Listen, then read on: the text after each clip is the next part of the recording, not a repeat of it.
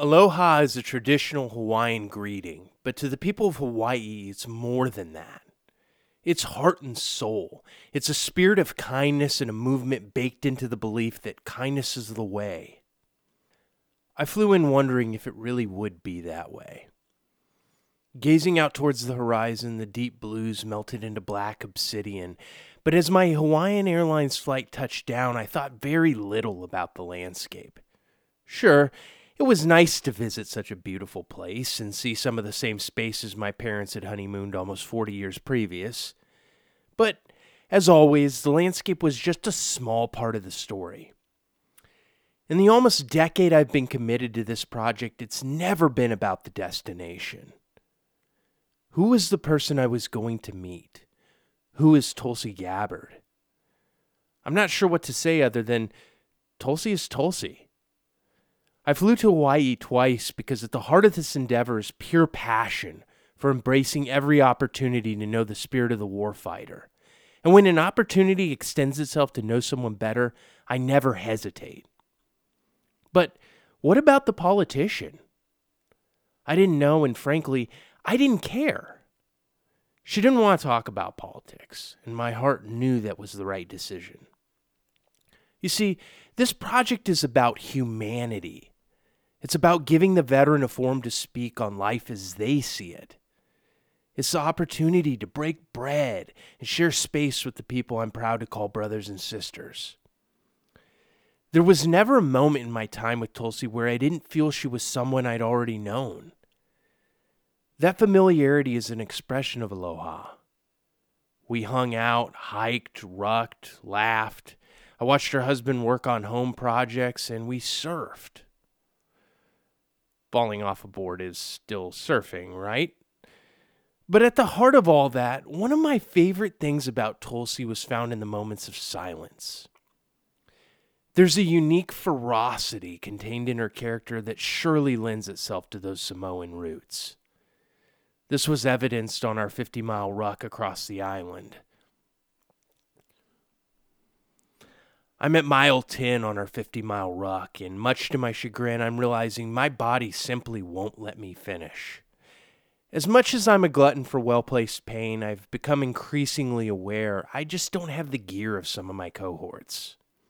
I believe the old adage is, know thyself. We hit an asphalt incline somewhere along the pre-planned route that extends for roughly a mile, and my legs simply won't propel me forward anymore. My quads are screaming obscenely, and I've seemingly become one giant cramp. The temperature isn't an issue, but the humidity and my lack of preparedness has killed my opportunity to finish. I would pick up again at various intervals because, well, pride, I guess. But I'm not there to compete. I'm there to take part in something greater than myself with the people I love as family. They are my community, and I'm privileged to stand shoulder to shoulder with them in remembering the fallen. The residual pain I felt in following days from bloodied soles and badly chafed thighs paled in comparison to the pride I felt as we finished at Pearl Harbor on the 80th anniversary as the sun rose over the sleepy lagoon. That same horizon had witnessed one of the most brutal surprise attacks in world history. My pain was nothing. But I digress. Back to the matter at hand. What began with a warm embrace soon turned into head down and eyes to the front, Tulsi. Hell, I admire that. As her pace quickened, it became evident to me that the rank she carried was earned. Blood, sweat, and tears. You see, leadership is expressed in many forms, and there is no reg book or training manual that teaches that. It's built and bred foundationally. She has that. Somewhere along the way, I fell out, but Tulsi was still moving. That fire would not be extinguished. I don't remember the exact mile marker, but as Kala gave way to headlamps and reflective belts, something transpired. She began to fall back in the pack. I remember distinctly that anyone checking on her condition was met with that same smirk. You see, I've been observing human behavior closely in this community for almost a decade. I knew that smirk. Nothing about it was arrogant or rude, but The meaning was explicit. You'd have to hit her with a Mack truck to take her out of the running. And not only did she finish, she came in smiling near the front of the pack. Keep in mind this was an 18-hour, 50-mile beatdown with very little time for breaks, put on by former Green Beret Chad Conley's nonprofit, 50 for the Fallen. I watched high-level athletes fall out 20 miles prior. So, you want to know Tulsi Gabbard? That's Tulsi. The Veterans Project is a comprehensive essay capturing the legacies of our warfighters, caregivers, and civilians who have stepped forward in defense of our patriotic principles in an effort to capture their stories and to never forget the staggering sacrifices of our nation's finest. This is the Veterans Project podcast, where our legacies are the mission. Here's your host, Tim Kay.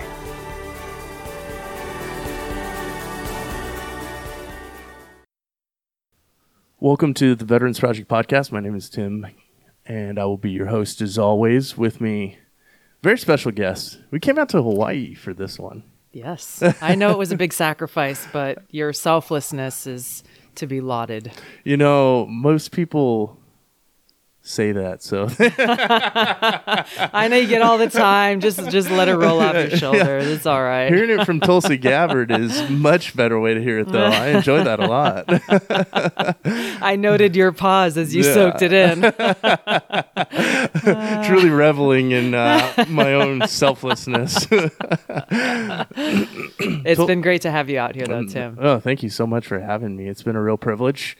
I've really enjoyed the time, and you know, every photographic experience is a different one, but getting to come to a place where obviously you are, you know, this is home for you. And we wanted to do it this way. We didn't want to do it in North Carolina, even though that would have been an interesting experience. Doing it here in this space is really special. So thanks for having us. And we're in your beautiful studio home space. It is. We decided to toss out the living room and turn it into a studio, a multifaceted, multi-purpose studio. And I remember telling somebody this, like, yeah, you know, like, I don't invite people to our home because we don't have a living room. Like, there's no space to host people. Like, hey, let's go sit in the backyard. Right. And I don't remember who I told this to, but they're like, hey, life is too short to waste time sitting on your couch in the living room anyway. So, and that made a lot of sense to me. Well, now I think you're set up perfectly for all the Fox News appearances you're doing now, the incredible things you're doing on television, and the incredible things you're doing in life.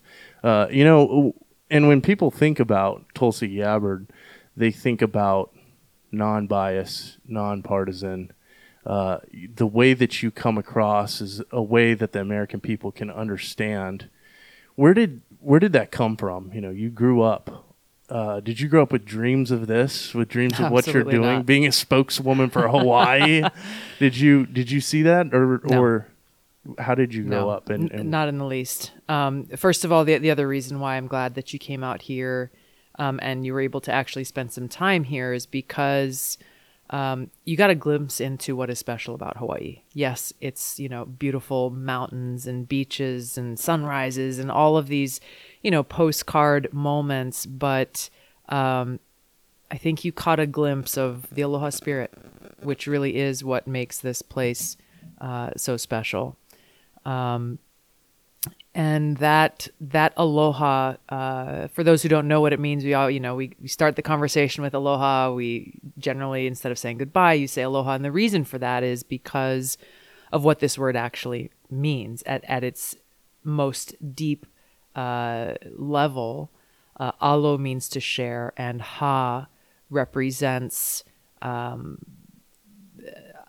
soul, our spirit, the eternal breath that gives us life.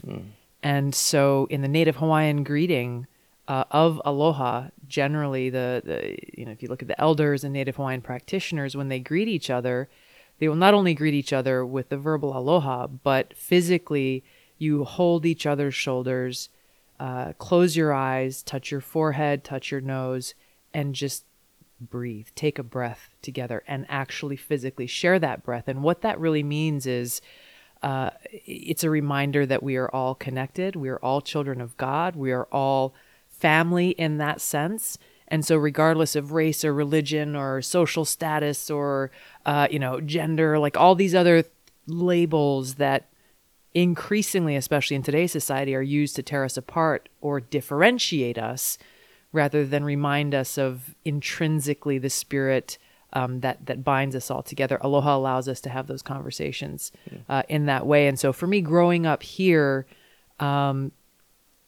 living aloha, I mean, it really is a way of life. Mm-hmm. And so it's thinking about, as you look at, I grew up, my first swimming lesson was at Ala Moana Beach Park, as a kid. And so growing up around the ocean, growing up running around these mountains, I grew up with a really sincere appreciation for the life and the land around me, and a sense of responsibility, which in Hawaii is called kuleana, a sense of duty to not live for myself, but to live in service to God, live in service to others, and protect Mother Earth, protect this planet. That's beautiful. What about that upbringing? What do you remember about your parents and kind of what led your path towards the United States Army? I mean, obviously that's selfless. That's a very selfless decision. And by the way, I tried your greeting with a few people, and it didn't work. But I think there were two wrists, so okay, there you go. Just grabbed them by the shoulders and breathed into their face. People are a little bit more afraid of that nowadays. You kind of, in the post-COVID era. Yeah. It was there's a little what hesitation. Are you doing, you weirdo? Also, not good to just grab someone off the street. Totally. Yeah, I know, and I'm admitting to this. This is not good. I'm in trouble. I'm definitely getting canceled. Good thing you're leaving tomorrow. Yeah. She's like, get out of here. But yeah, what led your path? I mean, to the really, Army? really for I guess to start at kind of the foundational level, I grew up with experiencing and appreciating that I was happiest when I was doing things for others rather than just living for myself. And whether it was simple things as a kid, out surfing and catching an awesome wave and getting all the stoke from that, and then experiencing the stoke that comes from helping, a friend of mine catch her first wave, and how in some ways that was like even more awesome than if I had caught the wave myself. So experiencing that from a young age, that fulfillment and that really that deep happiness that comes from not living for yourself, but being of service to others is it is my foundation. It has been what has guided the decisions I've made in my life about which direction to go. And it continues to be my source of inspiration and motivation for doing everything that I do. And so, you asked, did I envision myself as a kid, being a spokesperson, being in TV or running for office? No, on all fronts. I'm an introvert by nature. Which is crazy to even think about. I can see it now, but before, like thinking of you as an introvert is wild.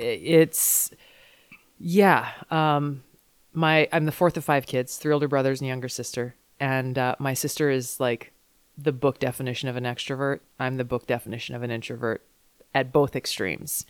And I was totally cool with like, I had no problems with the fact that I didn't like talking to people in general. I just made my sister go out and do it for me. We're about 2 years apart. And so we were locked at the hip growing up. So for my family and really my like group of friends, the people I grew up with, for anyone to say, "Oh, Tulsi, you're going to be the one who's going to go run for president one day," I would have laughed my ass off at even the concept. So it wasn't that I even thought about these things and somehow thought, well, I can't do that. Like they didn't even enter my consciousness. There was no interest there. But the thing that drove me to first run for office, I was 21 years old here in Hawaii. I had been going to community college, ended up taking a break from that and ran for state house. And a lot of my friends told me I was crazy for even doing that. At certain junctures along the way, I definitely thought I was crazy for doing it. I don't think I fully realized, like, hey, okay, I wanted to run for office in order to, I saw a lot of people in our state legislature who were completely out of touch with the needs of our community and who were more interested in kind of having this cushy post-retirement part-time gig as a state legislator and the attention that goes with it than they were about actually going out in the community, listening to what are the problems and challenges, how do we tackle it. So I thought, you know what, I can try to do something about this. And a lot of it was driven around my passion for protecting the environment. I didn't fully realize at that time, like, hey, this is going to require you to go and knock on thousands of doors, talk to thousands of strangers, give speeches, which I'd never done before, do interviews with the media, which I'd never done before. I had no training whatsoever. I had no backing. I had, like, no one came to me and were like, Tulsi, we think you should run for office. Didn't happen. It was the exact opposite of that. And, but I kept, as I worked through those personal anxieties and challenges, I just kept going back to my purpose, and my motivation was to serve God and to serve others. And that's where I drew the strength to be able to persevere and navigate my way through that. Ultimately ended up winning that race. And that is, that continues to be that source of strength and guidance for me. That's interesting. I think about the advent of this work and this project that we're doing now that I'm working on with my team. And I always use the term we because I never want it to be about I. And I don't think it's about I think somebody could do this, another veteran could do this as well. But in this space, it's very interesting to me because none of this came off the idea that I wanted to be, the one telling veteran stories from Iraq and Afghanistan, extending into World War II and Korea and Vietnam. It was always just the purity of the purpose of sharing the story. Legacy, right? Legacy is such a term, such a strong term. That term legacy kind of defines us, where we're headed, what we're doing in our post life, right? And what you're doing now and still being in the Army, still building on that legacy. And I think about it does require a selfless action. It requires passion. It requires pursuit of that passion. That passion that you had, you won that first race, but how tough was that coming out of your shell and stepping into that space? That had to be difficult. Incredibly. I mean, you were an introvert. So how was it did you think you stood a chance at winning that race? Yes. Yeah. It was an open seat. There were 5 of us running in the primary, and all of us were first-time candidates. So I figured, I'm going in this with a win-win mindset, do my best, because I want to be in a position where I can actually affect positive change for my community, and I've got just as fair a shot as anybody else. And if I win, great, I'll be in that position. If I don't win, then I will have come out the other end of this with a tremendous amount of experience and knowledge that I could then put to use towards that same outcome of trying to bring about positive change for my community. It was harder than I ever thought it would be. The first day that I went to go knock on doors, I bought the voter registration list off the internet for like $100. Went to Kinko's and made a bunch of Xerox copies of a brochure I made on the computer. And that's what I was armed with by myself in my little aqua-colored 2-door Geo Metro stick shift, which I had just learned how to drive in Eva Beach. And on a hot summer day in Hawaii, sat there sweating bullets for a good 20-30 minutes in my car. I don't even know if I had AC, to be honest. All I remember was hot. It was really hot, but I was trying to summon up the courage to go knock on that first door. And all these anxieties coming in, which were normal for me in any kind of encounter, but thinking, okay, like, who's going to be behind that door? What if they're not nice? What if they ask me questions I don't know the answer to? What if I make a fool of myself? What if they slam the door in my face? Like, every single negative scenario that I could possibly imagine was running through my head. And somehow I had to, work my way through all of these head trips in order to actually physically get out of my car and go and knock on that door. Obviously, I did eventually. There was a very kind older Filipino woman who answered the door, and she couldn't have been more welcoming. Invited me in, gave me a glass of water. We had a great conversation. I was just like, oh gosh, this is great. And then I left and I was like, oh crap, I got to go to another door. And then this whole process reset from the beginning. And to be frank, I mean, this is something that and all the introverts listening, I think will definitely relate. But whether it's knocking on doors, going and giving a speech in front of, hundreds or 1,000 people, or, going into a social reception or a social function, like my instinct is to go stand in the corner. Yeah. When you run for office, you have to go and talk to people. You have to introduce yourself and, share your vision and why. Like, that's the first question. Why are you running? And be able to answer that in a way that actually imparts what's in your heart. And it was incredibly challenging, not only for that election I ended up winning, but also in the next election that I ran in a few years later for city council. I mean, for years, this was something that I continued to internally struggle with until I got to a point where it was just like, again, years later, I got to a point where I was like, this is ridiculous.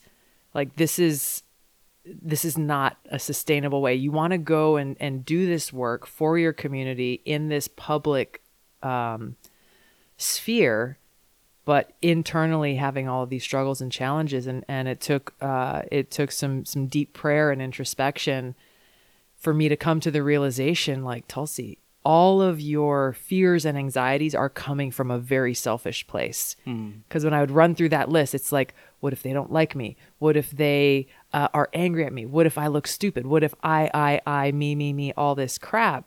And I realized, like, holy shit, I am here motivated by a desire to help and serve others. But the thing that's making it so hard and so difficult for me is really coming from a very selfish place. So stop thinking about yourself and focus on, in every interaction, your purpose and sharing your aloha and your desire to serve with whoever it is you're talking to, whether it's somebody you're shaking a hand with for a half a second, walking down the Christmas parade in Kaneohe, or if it's you talking to thousands of people, or you're at somebody's door. Make every interaction count and share your aloha. Treat that person with respect. Let them know that you are there for them. They are not there for you. You are there for them. And that realization changed everything for me. Because instead of walking into that room filled with, 100 people during a cocktail hour and having to figure out, okay, who am I going to go talk to, and feeling that sense of anxiety, like, oh man, I just want to go hide in the corner and maybe somebody will come talk to me. Then it's like, okay, like, I'm here, I have a purpose, and my purpose is to share that kindness, respect, and aloha with whoever I talk to. And it changed everything. Yeah, that's awesome. So when you got in that first office, what did you realize? Was politics everything that you thought it would be? Were you kind of surprised that, I'm sure when you get in there, you're bright-eyed and bushy-tailed, you're ready to make changes, and then you realize maybe the world's a little bit different than you thought. What was that like, stepping into the position? Were you surprised at how tough it was? I wasn't as surprised maybe as I would have been if I was just coming in cold to the legislative process, but there were some kind of grassroots legislative initiatives that I had been a part of prior to that. So I had a bit, and which actually kind of led to me wanting to run for office in the first place. One of which was there was a project to build a landfill over one of our major water aquifers that supplied, clean drinking water to at least a third of the island of Oahu, which has a population of about 1 million people. Because we are the most remote island chain in the world, you can imagine if that landfill were to leach contaminants into that water aquifer, contaminating it, it would be generations before that water aquifer could be used again. what do? We don't have desalination plants here. So the only other way to get drinking water, once those other, water aquifers are maxed out, is to fly it in or ship it in, which is just not feasible. So that was a community-driven event that I was a part of leading, where we went and we got the signatures and we kind of organized people to say, hey, this is a great danger to our community. The politician who was in charge of the state senate at the time was greasing the wheels for the company that was trying to build the landfill, and thankfully we were able to stop it. So that was an impactful experience. But it also made it so that I kind of had some idea of the dynamics of what I was walking into. And again, looking back towards that first race, or any political race I ran since, whether it's for city council, Congress, and then running for president, I've always been a very independent-minded person. And I have never been kind of the quote-unquote pick of the party. I've always been viewed as the outsider. And I'm so great. Did it make it harder? Yeah, sure. Had to scrap for every single thing that we needed to run these campaigns. But I'm so grateful for that, because I wasn't tainted by even the perception of being beholden to the quote unquote party, and never, ever, ever lost sight of the fact that, hey, in any one of these positions, I know who I work for. I know who I was hired by, and I was hired by the voters and the people in my community, in my state, who gave me their trust. And that's a huge thing. Yeah. That's a huge thing. I don't know what you're talking about, Tulsi. The Democratic Party seems to love you. Let me know who you're listening to. I'm curious. So you're in council. What made you decide that you wanted this career in the Army? I mean, you hadn't grown up with that. No. Well, both of my grandfathers had served in the military. My dad's side of the family, a few of my uncles had served in the military, some for their entire career.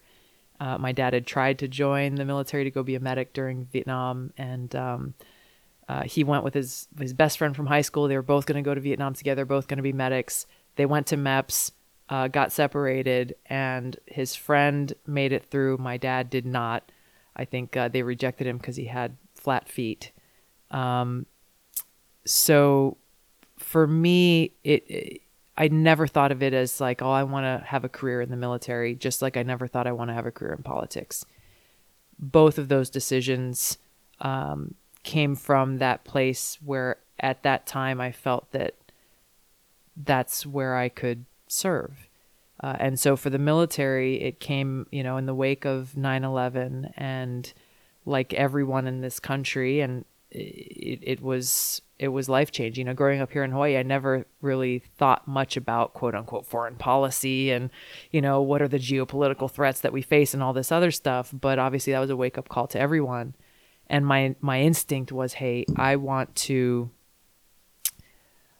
do my part to serve my country and go after the guys who did this, go after the Al-Qaeda terrorists and jihadists who did this to us.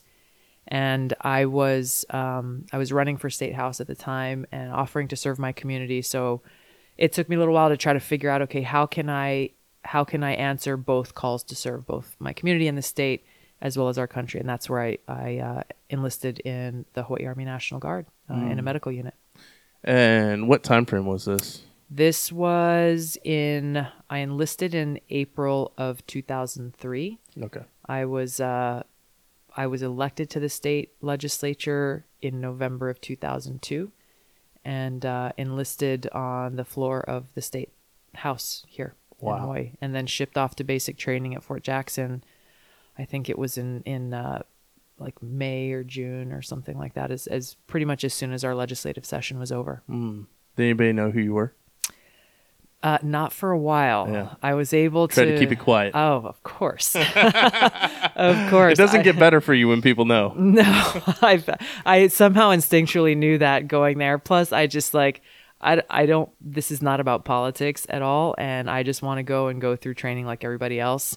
And so, when we showed up on, in processing day, Bravo Company 260th at Fort Jackson was where I went to. They gave us put us all in the bay, sat down. They're like, all right, hey, fill out all these forms. It's like a bio sheet, like what's your name, address, yada, yada, occupation. And so I'm not going to lie. So I put state representative on there. And as one might expect, those papers were never looked at or read by anyone. And so I thought they read everything. Yeah, right. Sat there and great interest. But I made it through. I think like the first 7 weeks without anybody knowing anything. Nice. And then I was pulling like CQ duty. I was a PFC at the time. My battle buddy, I think she was a PFC as well from the Midwest.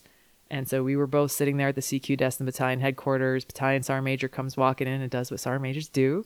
It's like, hey, privates, how are you? How's training? Tell me a little bit about yourself. Where are you from? And what do you do at home? And so he's talking to my battle buddy and came to me and he's like, oh, I'm from Hawaii. And so what do you do back home? So I told him, I was like, oh, I'm a state representative in the state legislature. And his jaw just dropped. He looked at me like, what? Like, and he literally said, like, how come I don't know this? I said, Sergeant Major, nobody's asked, and I wrote it on the form when we got here. He's like, stand by.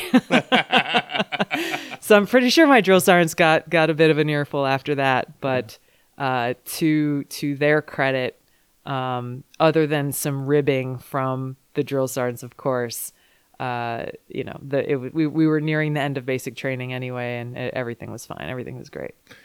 How soon did you find yourself deployed? Like how long did that take? So I finished my AIT, I guess, in like November of that year.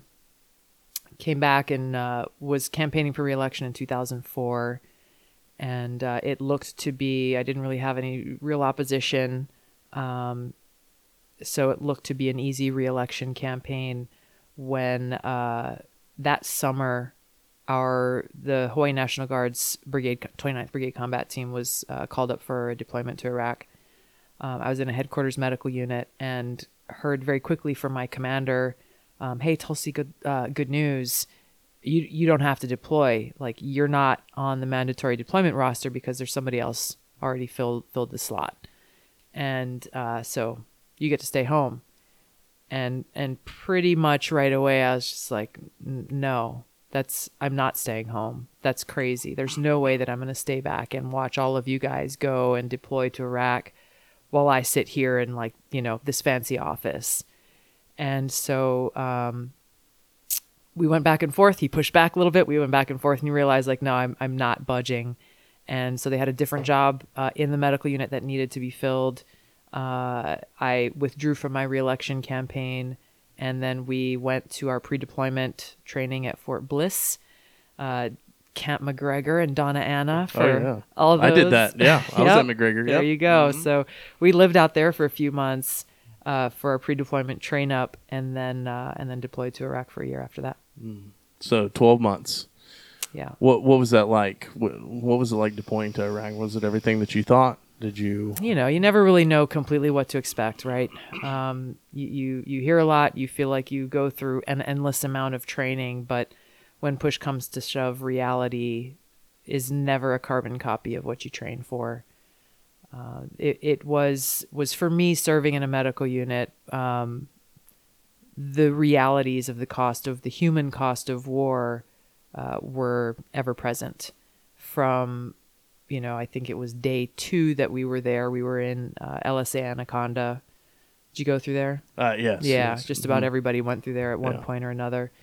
Primarily, we were there. We had people in our brigade in 4 different kind of battle spaces in the country. So I moved around a little bit to go and help our medical guys who were out supporting a lot of the other teams. But on day 2, when I was walking around the camp there at the North Gate, for those who were there will remember very clearly, there's a huge sign. I don't know who made it, but there's a huge sign with big block letters at the gate before you leave that you see every day that said, "Is today the day?" And that was an ever-present reminder of that any day could be our last. And so, personally understanding and accepting that reality of life and death, and wanting to make the most of life, not knowing how much time we have. This was only further settled in and reinforced when not only we lost, when we had our first casualty, but also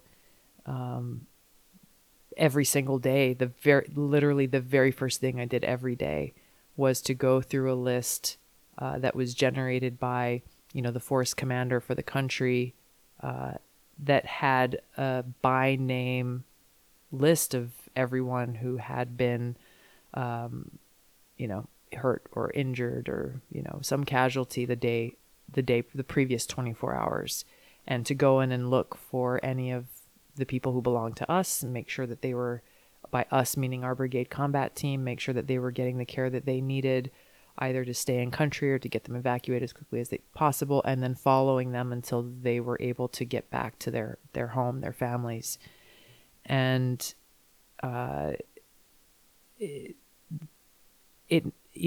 was, I'll say it never became a rote task every day, especially seeing people whose names I knew on there, a lot of people who I didn't know, but understanding with every one of those names, there's a loved one or a family or a child back home who are worried sick about them. And that coming from a political background and understanding how too many of our politicians don't get it.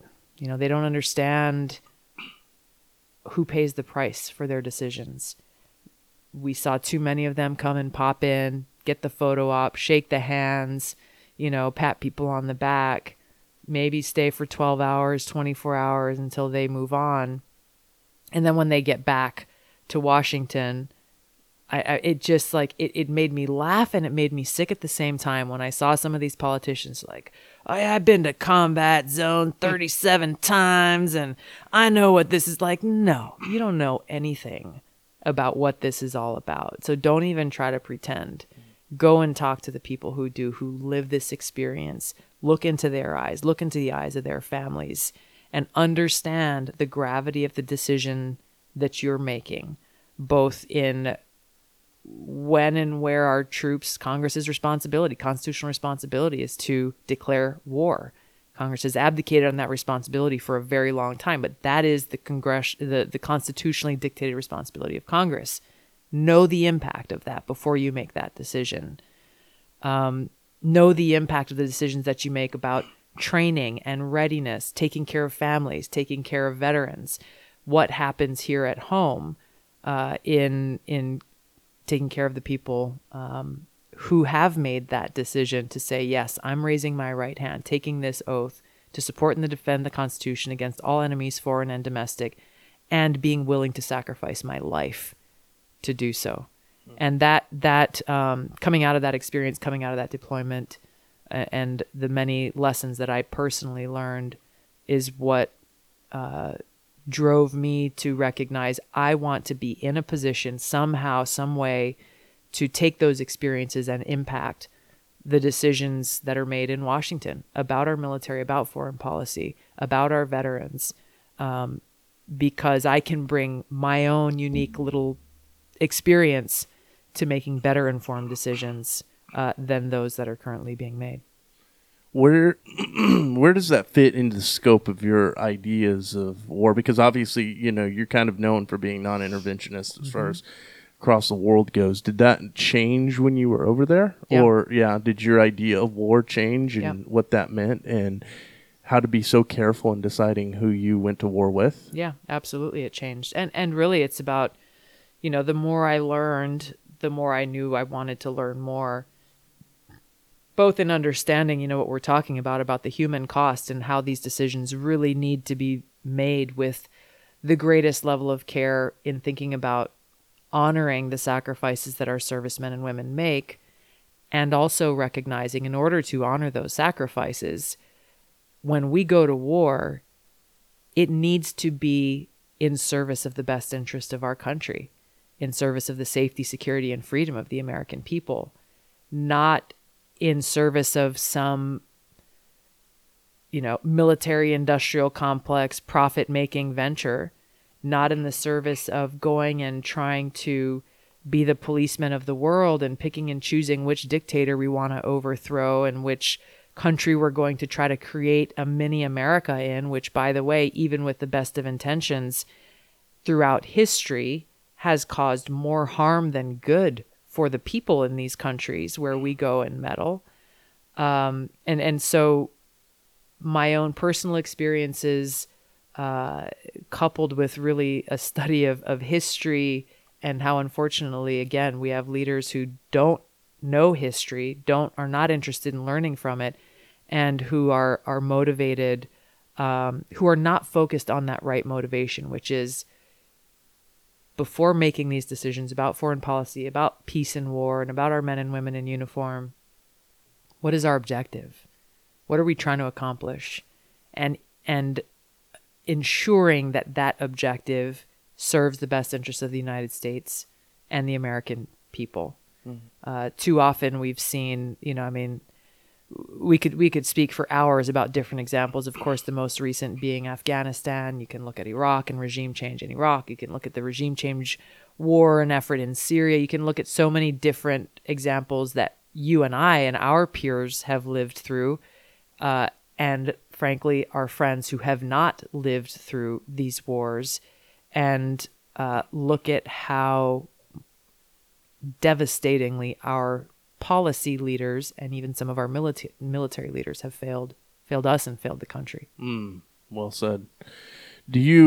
What made you then decide? Was that the moment of being over there and going down that list? Was that the moment where you knew you needed to be in Congress like that?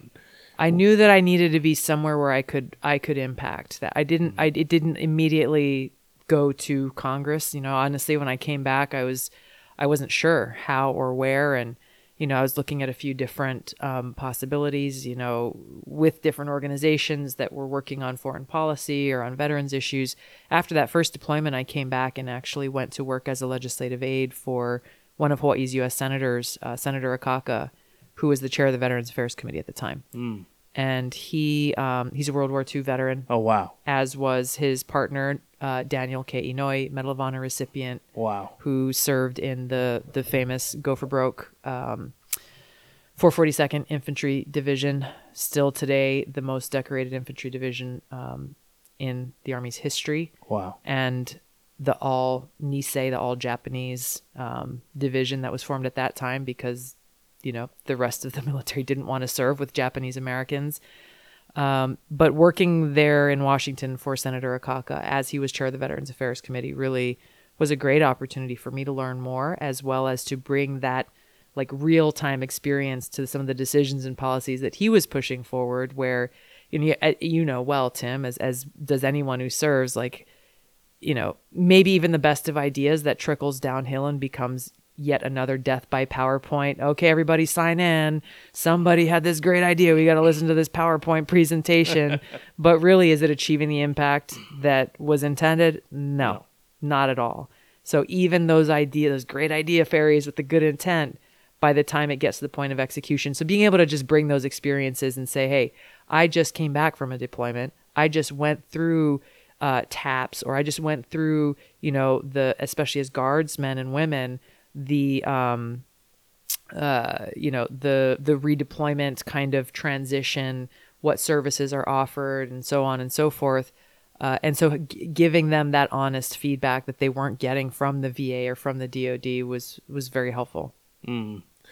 How did you, at that point, did you decide then that you were going to move up the ranks and try to? So I was there for 2 years. I then I went through OCS and had the privilege of leading a platoon on our second deployment with the 29th Brigade Combat Team. And, again, many teachable moments during that deployment. Came back with even greater motivation to want to be in a position of impact on these national and global issues. didn't see an opportunity. I had applied for the White House Fellows at that time, and it's a highly competitive position, basically, where you can go and, if selected, work as a special assistant to the president, to the Secretary of Defense, to the Secretary of State, to a cabinet level secretary, and you just kind of skip to the front row seats. Made it to the finals, was not selected, was very dejected. Like, I thought this is what I was supposed to do. Turns out it wasn't. And that was when I ran for city council, because I saw that as a way that I could continue to serve my community. And then it wasn't until 2012 when my former boss, Senator Akaka, announced that he'd be retiring from the Senate, that our congresswoman at the time announced she would run for his seat, which left an open seat in Congress. And that was when I knew that, hey, the odds are long, the winds are running against me. The powers that be are pointed in a very different direction and against me, but I have to give it my best shot, because this is what I have to do. So this is fair to say that this is your really first example of real pushback from the powers that be. For sure. They don't want you there. For sure. What was it like running for that position? And, obviously now you're getting into a space where you need donor money, right? There's PACs behind what you're doing, and there's, groups that have their own self-interest. I mean, we've seen it so many times where somebody steps into office and they have all these ideas, and then they get into office and all of a sudden those ideas change very quickly. Yeah. And they're a shadow of what we remember them as, right? I mean, I see it all the time for my buddies now, like, hey, what happened to so-and-so? He was so cool going in, and now, his ideas have shifted and changed, and he seems like a different person. How were you able to maintain that through the process? Yeah, once again, I was very clear-headed, clear-eyed about why I was running and who I was serving and who I was working for. And it was both our brothers and sisters in uniform, both those who paid the ultimate price, those who came home, those who would serve after us, those who come after us, and it's the people of Hawaii. And so literally, as I traveled around the state campaigning, whether it was a small group or a large group or a one-on-one conversation, I told every one of them, I said, I'm applying for a job from you. This is a rigorous interview process for you to decide who you want to be your voice and your representative fighting for you in Washington. And I did so, again, without, the quote-unquote establishment powers that be here in Hawaii. Many of them were not disrespectful, but I heard no more often than yes. And a lot of them just saying, Tulsi, we think you're smart, you're great, you got a bright future, but it's just not your time. Why don't you try to run for Congress in like 20 or 30 years? And, respectfully, it's like, okay, thanks, but I'm doing this, and I'm not doing it for you, and you don't get to decide the election. Yeah. And so, I started out that campaign with like 3% name recognition. So they like 3% of voters in this district, the second district, which covers every island in the state of Hawaii, except for essentially the south shore of Oahu, the urban corridor. 3% of people knew who I was. So I not only had to convince them to vote for me, I had to say, hi, I'm Tulsi. I had to let them know that I existed in the first place. Once again, not a position you're super comfortable in, right? Exactly. Which that's a whole other thing. Like seeing my face on billboards and signs, I physically would turn the other direction because I could not handle it. It was so uncomfortable. But then fast forward 4 months before Election Day, I'd gone from 3% to 25%. And I was running against a guy who had 100% name recognition and had all of the backing of everyone who had something to give, right? Because he was going to win. Even the people who didn't like him were giving him money because they're like, well, he's going to win, so we got to be on his good side.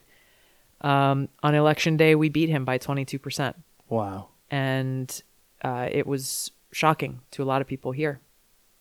And even some people in D.C., they're like, oh, okay, what was it? What scandal? Like, what turned it? The thing that turned it was people exercising their voices and their votes to tell the establishment, we get to decide, not you. not the media, not the big corporate bosses or big union bosses or big party bosses. We as voters get to decide. And this is who we trust. And this is who we're sending to Washington. And I've never, ever, ever forgotten that.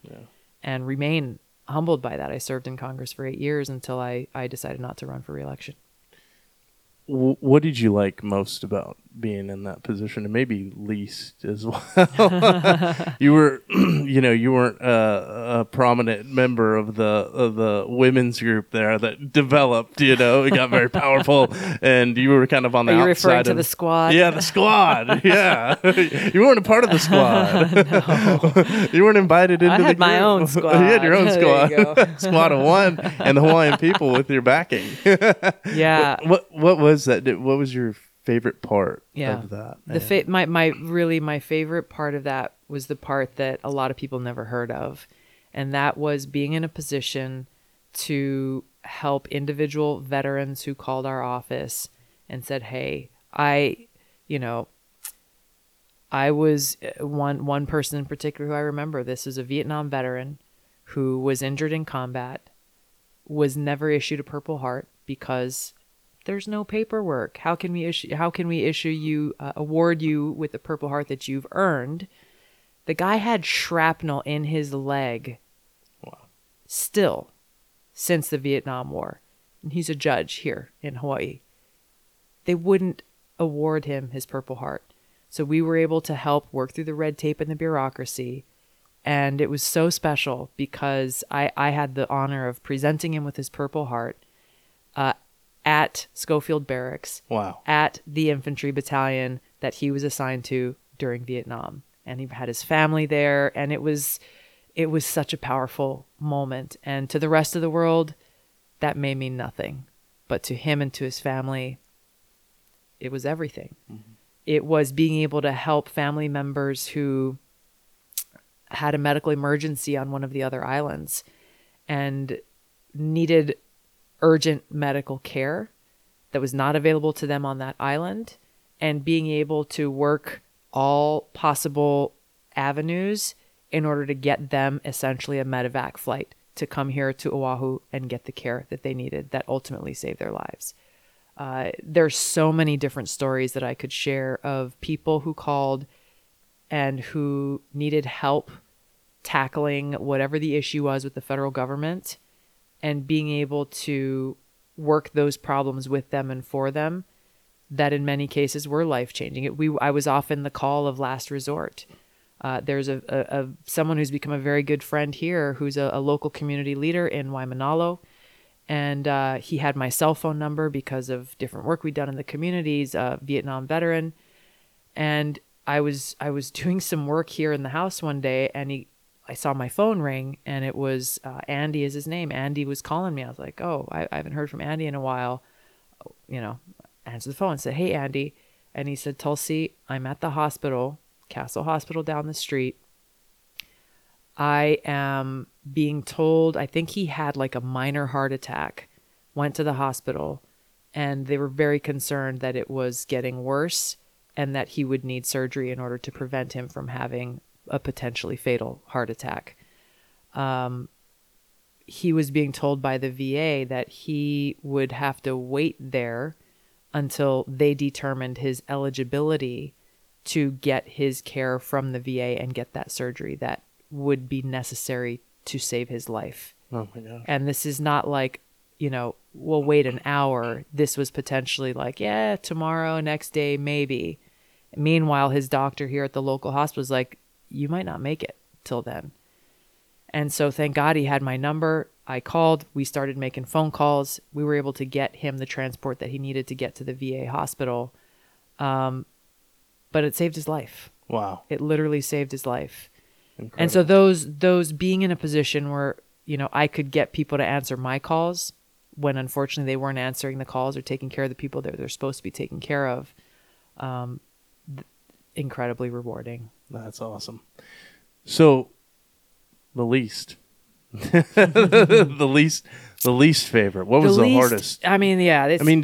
I'm sure you're fighting for representation for Hawaii. Yeah. That other states are probably considered heavily above, right? Mm-hmm. So you're having to fight for the state that's all part of on it. its own. Yeah, of course. Yeah. I mean, we're a small state. And you look at states like California, Texas, New York, who have strong representation in Congress. So all that means is like you have to make friends and build those relationships on both sides of the aisle, so that like I was able to do for my constituents, that people would answer the phone when I called and said, hey, here's what's going on in my community. Here's my legislation. Will you consider it? Will you support it? Will you co-sponsor it? And so on. And I was able to do that, and I was able to pass legislation because of those relationships. The thing that I liked least, and the thing that was so disheartening, was the partisanship and the trivial and kind of transactional nature of Washington gamesmanship. And it angered me so much to see how much both Congress and Washington was like high school, where even on the House floor, I could take you there and sit in the gallery and point to you all of the different cliques and where they gathered on the House floor and who was talking to who where and who was talking about who and where, and just the petty crap, which, like that happens probably in a lot of workplaces, but we're talking about the people's house, where every single individual there was elected to do a job with serious consequences, not only related to war and peace, but related to, education and healthcare and transportation and all of these things that affect our everyday lives of the American people. And so it was so disheartening and really unfortunate to see that there were just too many people there who were there for the so-called glitz and glamour and attention of the job and the title than they were about actually doing the work of the people. Maybe they were doing the work of their party, but actually not, actually being there to do the work of the people more often than not is lost. And it's only gotten worse, unfortunately. Yeah, I can only imagine. Is it hard, you get somebody like a co-sponsor a bill like Rand Paul, out of Kentucky, you know very well. Yeah.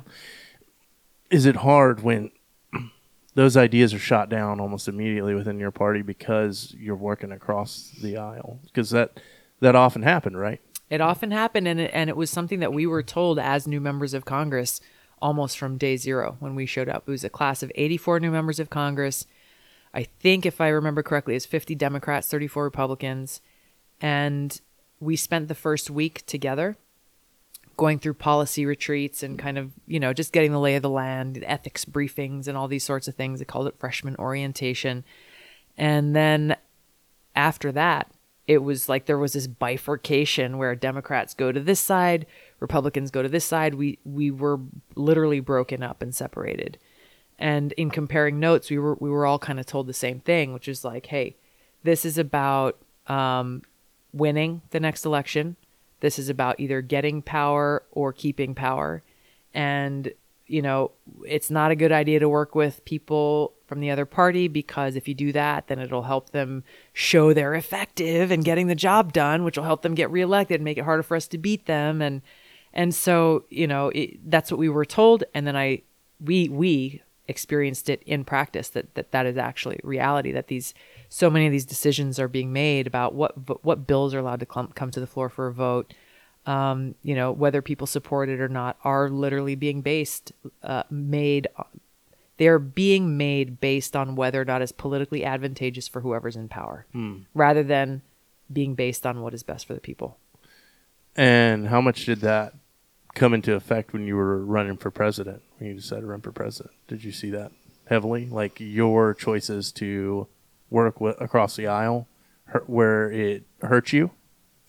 Do you think that it hurt you? Or do you think it helped you? Well, it depends. I mean, it's subjective. It helped you with the people. Yeah. I mean, people who want their representatives to actually like get things done. Yeah. Found it to be refreshing. people who were very deeply entrenched in their political party and couldn't see past that, they didn't see it as a positive at all. Actually calling out and saying, hey, like, the Democratic Party needs to get back to its roots of actually focusing on fighting for the little guy, fighting for working people, protecting the environment, all of these different things. The party didn't take kindly to that kind of constructive criticism. And ultimately it was because, there's a lot of different examples of different things that came up, but ultimately, I was not a good foot soldier for the party bosses, and therefore was seen as a threat to their power. And so they worked with their friends in big mainstream media to do everything that they could to shut me up and smear my character and undermine my campaign. You're in that position for 8 years. In Congress, I served for 8 years. Yeah. What was the decision to get out of that? Was it that? It ultimately, my decision not to run for re-election in 2020 was based on a recognition that dysfunction in Congress had gotten to such a level, dysfunction and partisanship and divisiveness had gotten to such a level that I felt that I could do more elsewhere. Okay. And like I said, I never entered politics, whether it was back in 2002 when I ran for state house or when I ran for Congress or when I ran for president. At no point have I ever thought, well, this is a career. And so some people were surprised that I didn't run again for re-election because theoretically, hey, that's a job I could have kept for, another decade. Mm-hmm. That was never a consideration or a thought that entered my mind because, I didn't see it as like a job. I saw. How dare you? I know. How dare you? I saw it every 2 years as an opportunity to serve, and if constantly reassessing how and where can I best be of service, and at that point in time, and I've no regrets in that decision. I felt that I could be of more positive impact and service elsewhere. How do you see that now? What's your service now? Obviously, I see it, but I want you to answer that question for everybody listening. How do you see that now, and what's the change that you want to impact most now? And where you're at? Now we're living in a time of chaos, cancel culture, wokeism, censorship. Our fundamental constitutional rights and freedoms are under attack. Things like freedom of speech, which used to be something that everyone could agree was not only good and important, but something worth fighting for, has now become, you talk about freedom of speech and people automatically think, oh, well, you must be a right-wing conservative. You use the word patriot. Oh, you must be a right-wing conservative. You use... you say the words, I love my country. Right-wing conservative. I mean, we are living in a time of such insanity that our Constitution is frankly being threatened in many ways. And so using whatever platforms I have available to be a voice, to continue to uphold my oath.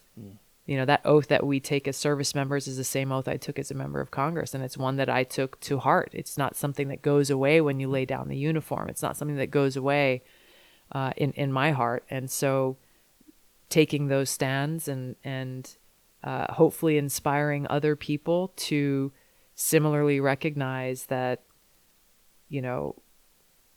we will lose the country that we love if we don't take a stand for our freedoms and for our democracy. How do we do that? You talk about, working across both sides of the aisle. Can you really do that successfully in Washington? Can you work across both sides of the aisle and be successful? Is that possible? It is possible. Yeah. It's we need a wholesale change in leadership. And I would say that across both parties. Is it possible? Yes. Is it difficult in this environment? Sure. Because the entrenched powers essentially stand in opposition to that. And so, we're approaching a big election year this year in 2022 with the midterms, obviously another big election in 2024 with the presidential campaigns. For everyone who is concerned about our future, for the parents who are concerned about what their kids are being taught in schools, for people who value freedom, we have to take action. And being engaged in our political process in some fashion, whether you're somebody who wants to run for office, you support someone who is running for office, or you are obviously at a basic minimum voting, using your voice within whatever sphere of influence you have. You may think like, oh, I'm just one person.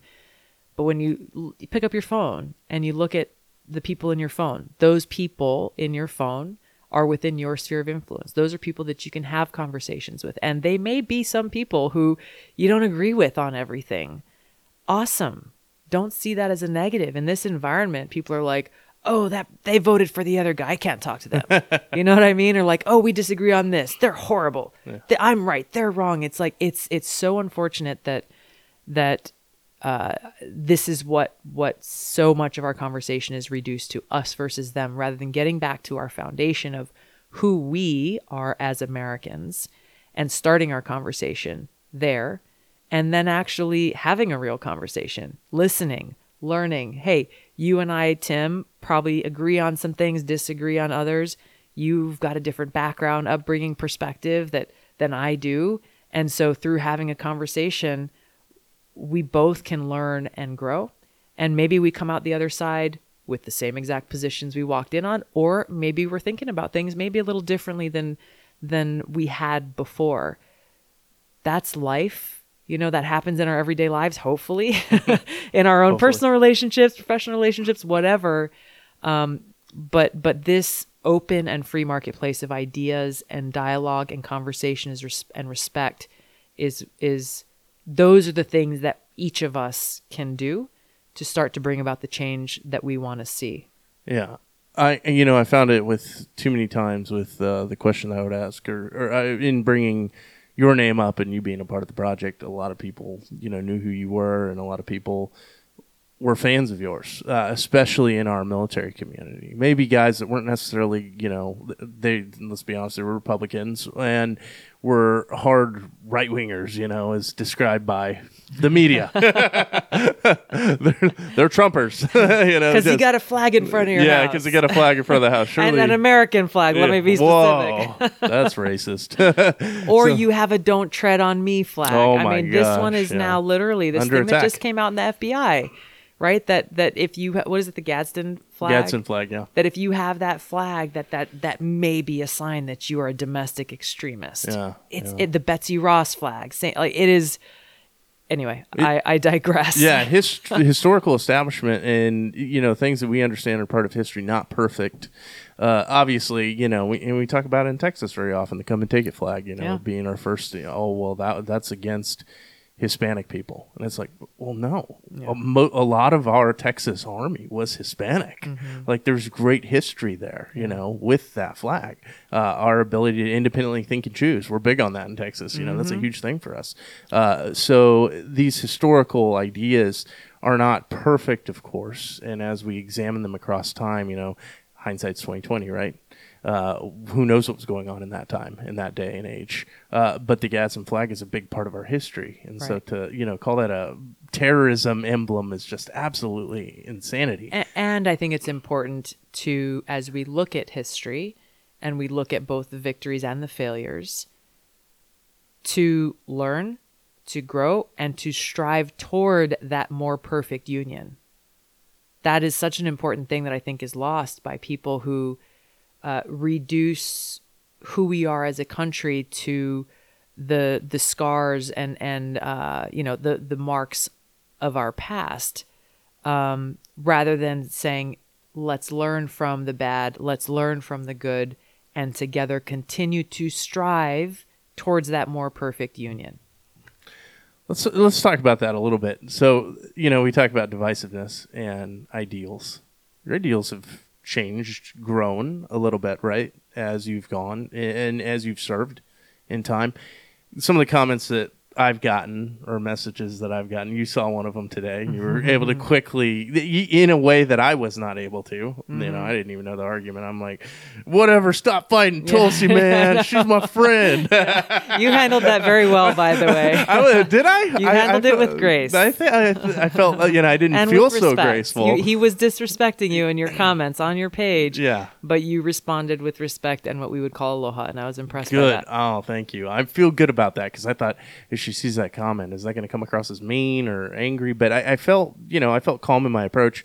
Maybe I wanted to kind of go for the throat punch, but as I read it, I thought, this is somebody that wants to understand. And then as they comment back, you realize they're not really looking. They're really looking to hear themselves talk. Exactly. They don't really care about the change that's being made. They don't really care about the idea that people can grow. Mm-hmm.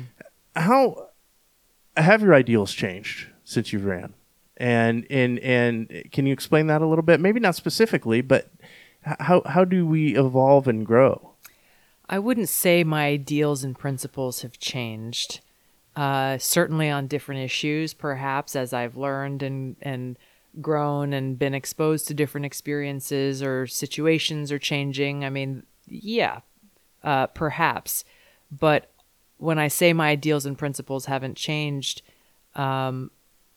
they have always been rooted in that foundation of love of God and love of country, and my desire to always try to do what is right and in the best interest of the people of this country. And his specific example was wrong, right? It was not. It was actually factually false. And what was that? It was this made a comment on your page about me being spineless because in one of the debates during the Democratic presidential primary, he said that, Tulsi raised her hand agreeing that we as a country should provide free health care to all illegal immigrants who either come across the border or who are in the country. And there was a lot that happened in that campaign. I might not remember all the details of every single thing, but that was one specifically I remembered because I was one of the people who did not raise my hand. And I don't remember if it was in the debate or after the debate, had to explain to people why I did not raise my hand. And also was vocal in that campaign and in those debates about why open border policies were detrimental to our country on many levels. And so his accusation was that I basically just went along with the flow, specifically on this issue of immigration, when it just was not true. And you did not. No. Factually false. Yeah. Which let's just get to that. I mean, I encourage everyone to be discerning. If you see something on social media, don't assume that it's true. If you see somebody make a comment about something, don't assume that it's true. Be discerning. If it's something that really matters to you and it really concerns you, do your research. Yeah. And if you can't find the answer, go to somebody or someplace who has the answer. I can't even tell you how many times there are things that fly around that are actually consequential. Like, they're not small nitpicky issues. Like, oh, she's this or she's that, and it's like, you try to respond, right, and say, well, no, that's not true. And it's like, oh, well, you're a liar, or you're a flip-flopper, or you're this, or you're that. It's like, it's so my point is, don't believe everything you read on the internet. What? Or that you see on television. Yeah. How do you do that with, because there's, like, I was talking about a little bit earlier when I was speaking about people hearing your name. There were a lot of people who knew you, but there were some that didn't, and they just had no idea. And they said to me, I don't get involved in politics. Mm-hmm. I think that's a dangerous mindset. It is. I don't think that politics is what the aim is. I think the Constitution, protecting the Constitution, is very important. And the evolution of that idea has kind of changed into this. Well, the media says one thing. I don't even pay attention to the media. How dangerous is that mindset of I'm not political? It's dangerous in the sense that if you live in this country, you are directly affected by the decisions politicians make. Whether it's your local city council member who's making decisions about where your drinking water comes from, pretty practical implications. You might want to care a little bit about that. Yep. If it's your local board of education, where you have people who are elected making decisions about whether or not your child who is 9 or 10 years old is being exposed to highly sexually graphic books in their schools. I'm not a parent, but I would imagine if I were a parent, I would care a lot about that. Yeah. That's politics, I suppose, but that's the political process at work. So if you care about those things, you may want to learn about them and at a minimum get involved with voting. But it requires being informed. If you're a service member in the military, I've had, friends in the military on active duty who've told me that very thing. I don't do politics. Fine, but you care about your retirement. You care about your health benefits. You care about whether or not you're going to be deployed over and over again, wondering like, what the hell are we doing in this country now? How does this have anything to do with America or freedom or democracy, and so on and so forth? Well, if you care about those things, then you should get involved. You should know what's going on. And again, at a bare minimum, the bare minimum anyone can do is vote and know who you're voting for. And make those decisions, because it can be the difference between somebody voting for or against your right to free speech. Yeah. I think I was obviously understanding history and being raised the way that I was, history was very important in my home. I was homeschooled all the way, and my dad was always big on history and, big on the Civil War specifically and studying that. History is so important, and we talk about repeating itself, if we don't understand it. That idea that you can just stay out of the fray, I think we've seen in the last few years is extremely dangerous. Maybe 10 years ago, I was a little bit more outside of it, but now I've become much more concerned because of the things you see that do impact your life. I mean, we've seen it during COVID. We've seen it in the past few years, how much our lives are impacted by that. So it is important to maintain a certain level of care when it comes to that and voting. It is. And also don't think that running for office is for somebody else. I've been encouraged by an increasing number of veterans who are running for Congress this year. It's fantastic. Who are running for their state house, their state senate. It's awesome. I'm not saying like just because you're a veteran, you're going to be a great leader, but veterans bring that sense of selflessness to the table and have lived what it means to put country first and know really what that means. And so that's important.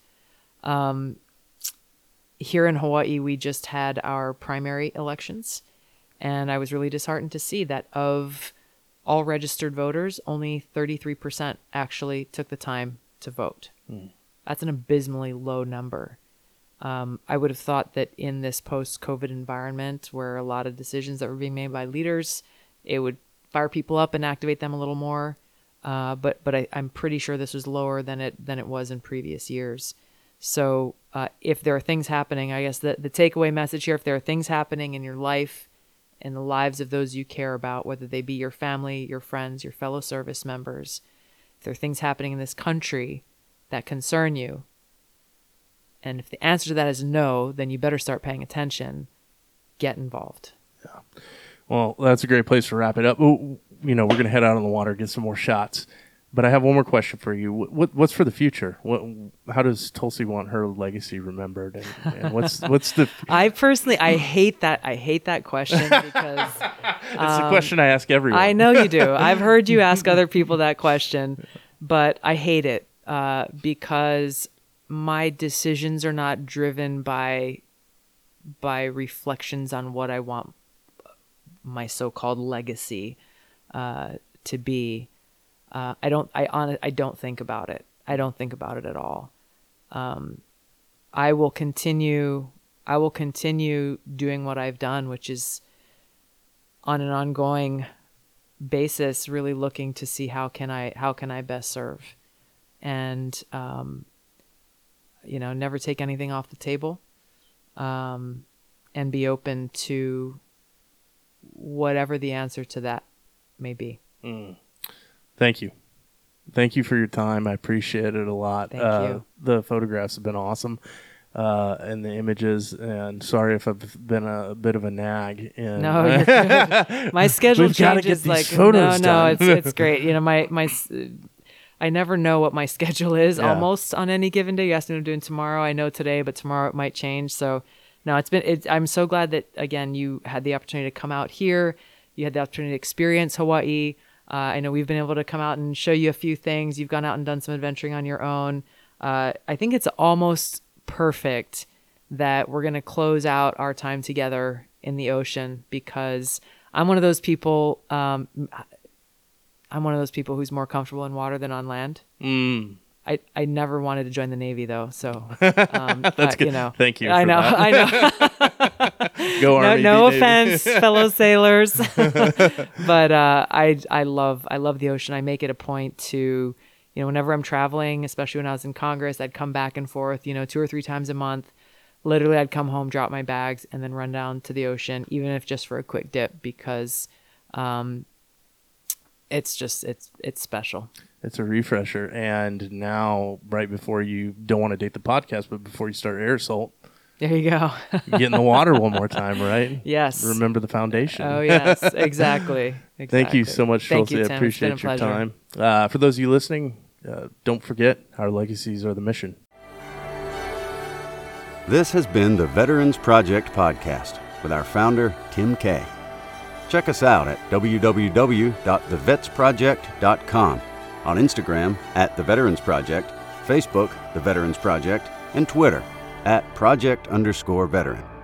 Thanks for listening, and don't forget, our legacies are the mission.